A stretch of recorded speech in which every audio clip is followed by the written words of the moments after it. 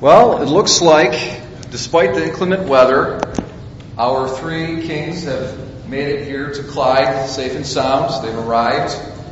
The shepherds have gone. They've left their spot. They had to get back to work, so we've got the three kings here in their place. And what we celebrate today with the Epiphany is how God's salvation, His plan of salvation, goes out to all the nations. Okay, we can see that this thing really clearly all throughout our scriptures. And there's a contrast that we get actually between the shepherds and the three kings. The shepherds represent Israel. They represent the original chosen people of God. And so there's a kind of a specialness that's associated with Israel. But it's through Israel that God brings the Messiah who comes to save all the nations, who comes to bring all the nations into the people of God.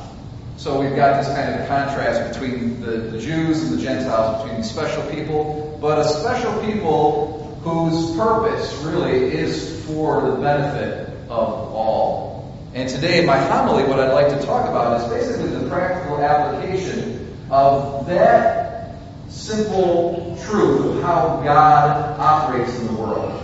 He operates that way throughout the course of salvation history, but also in our own lives. That's how He deals with human beings in general.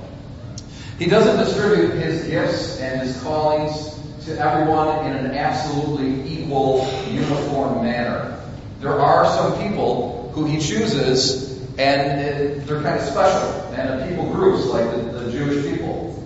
But when He does that, when He kind of favors one over another, He does it for the benefit of the other. He does it for the benefit of all. And so there's no room ultimately and no reason for envy or for ingratitude. So today that's kind of what I'd like to talk about, is the vice of envy and its remedy, which really is the virtue of thankfulness or gratitude. You know, the Magi, once they got the word to go and seek out the Christ child, they could have been kind of resentful and envious. They could have said, hey, God, it's about time you thought of us Gentiles here. You know what I mean? It's been a few eons, since you threw us alone. Okay, thanks a lot, buddy. A little too late. But that wasn't their attitude at all. They were okay with the fact that they were not the chosen special people. And they were grateful that God was now speaking to them, reaching out to them, calling them. And they go in a posture of great humility to the Jewish people, and they go to Jerusalem and they seek, even though they were wise men themselves, they sought from the scribes in Jerusalem, can you enlighten us some more? Where exactly is the Messiah to be born? And so then they look in the scriptures and they teach something to these wise men. So there's a real humility on their part. Now, in contrast to the wise men, we've got Herod. We've got King Herod. Herod the Great is known in history. And it says, when the wise men came to Jerusalem and it was broadcast about that they were looking for the Christ, it says, when King Herod heard this, he was greatly troubled. Think about how crazy that is. He's Jewish. All the Jewish people were waiting for the Messiah. Herod should have been rejoicing. This should have been the best news ever. If he was a true believer, he should have been going, all right, the Messiah. There's word, or there's a news of his birth. How amazing. Yeehaw. All right. Hallelujah. That's what he should have been doing. But instead, he's troubled. He's disturbed. Why is that? Because he is jealous of his own position as the king. I'm the king of Judah. I can't have any other rival. Okay? And so he starts becoming very, very insecure. Very insecure and paranoid even. Okay? He becomes really kind of sly, and he's got this idea that he's going to find out wherever this messianic child is and he's going to kill him. Okay? But what lies behind this kind of jealousy or protectiveness or insecurity or envy? Well, Herod was not focusing on what God had actually given him. First of all, he had his own rule. He had his own gifts that God had given him in life. He wasn't focusing on that. He was focusing on what possibly could be taken from him. Okay? So in our lives too, sometimes we focus on what we don't have instead of what we do have. Moreover, he was really blind to the fact that the greatest gift that ever could be, the birth of Christ, was about to take place. What an awesome thing. And how tragic and sad that it is that in his envy and his jealousy and his petty small-mindedness, he missed that. God can do these great things in our lives. He can have great things for us. And because we're just focused on what we don't have, we miss that. How tragic is that? And then, moreover, look further here into this insecurity, in this. It's really a paranoia that Herod has. Okay? And it makes him basically out of touch with reality. Because you know what the reality is, and this is the irony of it all, is that if he had acknowledged Jesus as the Messiah, would his rulership have been taken from him? No. Absolutely not. He would have been more successful a political leader. He would have entered into his calling and his providential gifts more than he had ever in his whole life. All he had to do was just acknowledge Christ's rulership. Nothing would have been taken from him. Jesus is not envious. Jesus is not a competitor. He doesn't want to come into our life and take away our freedom and the good things that we have. Okay, we fear that. But that's not the truth of the matter. He's way too big to be a little competitor with our tiny selves here on earth. He's way too big.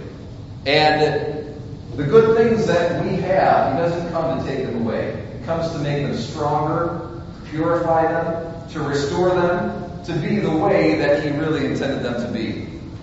So unfortunately, Herod, in his insecurity and his paranoia, really missed the boat, and it was a real tragedy. But what about this, though? This really strikes me even more so than the fact that Herod was disturbed at the news of the arrival of the wise men. It says, all Jerusalem with him was disturbed. What is going on there? All Jerusalem was disturbed? Shouldn't they be rejoicing? Shouldn't this be good news? Right?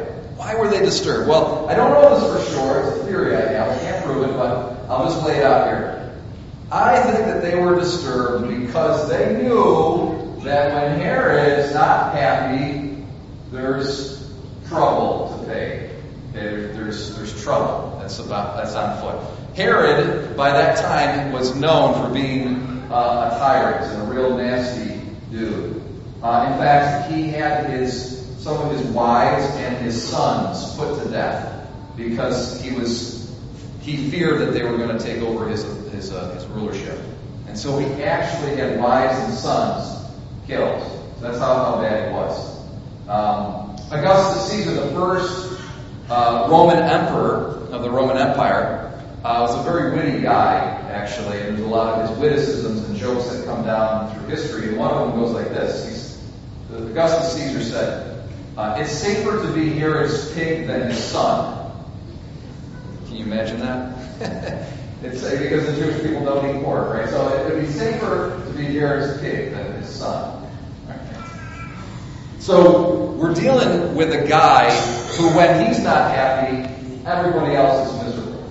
And isn't that the case, though, for us, though? Even, of course, not in this extreme sense like Herod. But isn't that the case when we're ungrateful and we're grouchy and we're moody? We kind of tend to make everybody else's life pretty miserable. Okay? Oh no, Dad's not happy. Run. Hide in your rooms. Oh no, Mom's not happy. Oh no. We tend to make everybody else miserable. We kind of suck the life, suck the air out of the room, as they say. So we've got a choice. Are we going to recognize the good things, or are we going to focus on the bad things? Are we going to be the life of the party, or are we going to be the death of the party? Recently I was at a family gathering, and it was Christmas, in fact. And my father is a big photographer. He's got 40, 50 plus years worth of photographs, tons and tons of photographs. And my nieces were there, my brother's family, and they're not going to hear this recording on this homily, so I can speak about it. My nieces were brats. They were being bratty. And I would say to myself, we got this is this beautiful, beautiful moment. We got the family together. It doesn't happen always, We got a lot, not all the family. We got a lot of the family together, and these girls are ruining the night for us, They won't sit still. They don't want to take pictures. My dad wants to take some photographs. No, we don't want to do the family pictures. I'm saying you'll have these pictures forever, and you'll be grateful. So shut up and be good. But you know what? I remembered my own incident when I was a little kid and my dad wanted to take some family photos. I was a real brat, and the only way he could tame my little tyranny was to give me a sucker. And even that didn't work so well.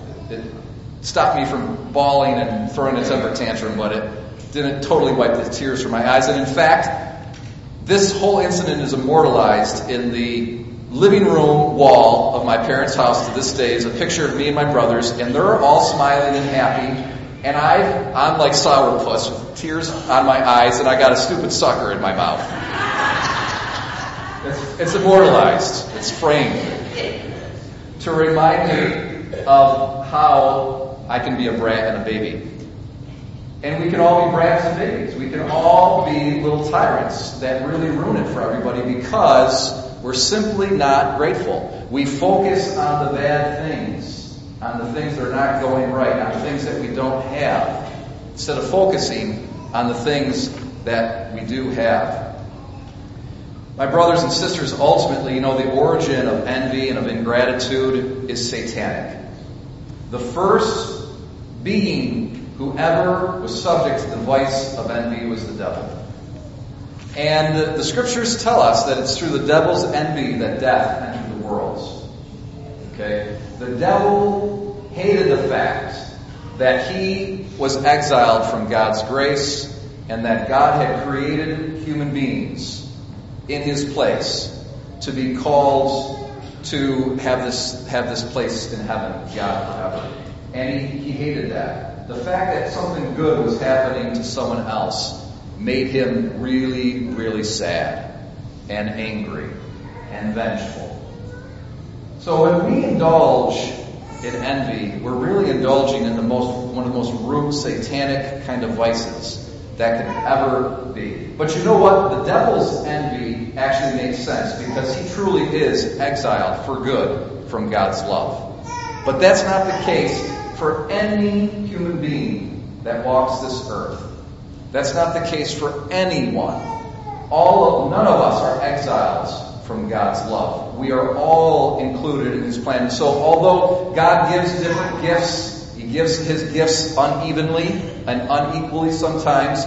When he gives his gifts, he gives them for the good of all. And all things work together for those who love God and who are called according to his purpose. We see that today, my brothers and sisters, in this Feast of the Epiphany, when God, through the chosen people of Israel, reaches out to all the nations of the world and includes them in his loving plan. May how he deals with salvation history be a reminder for us in our own personal lives that none of us is excluded from God's love, from his plan, and from his good gifts. And thereby we can be grateful and not be envious.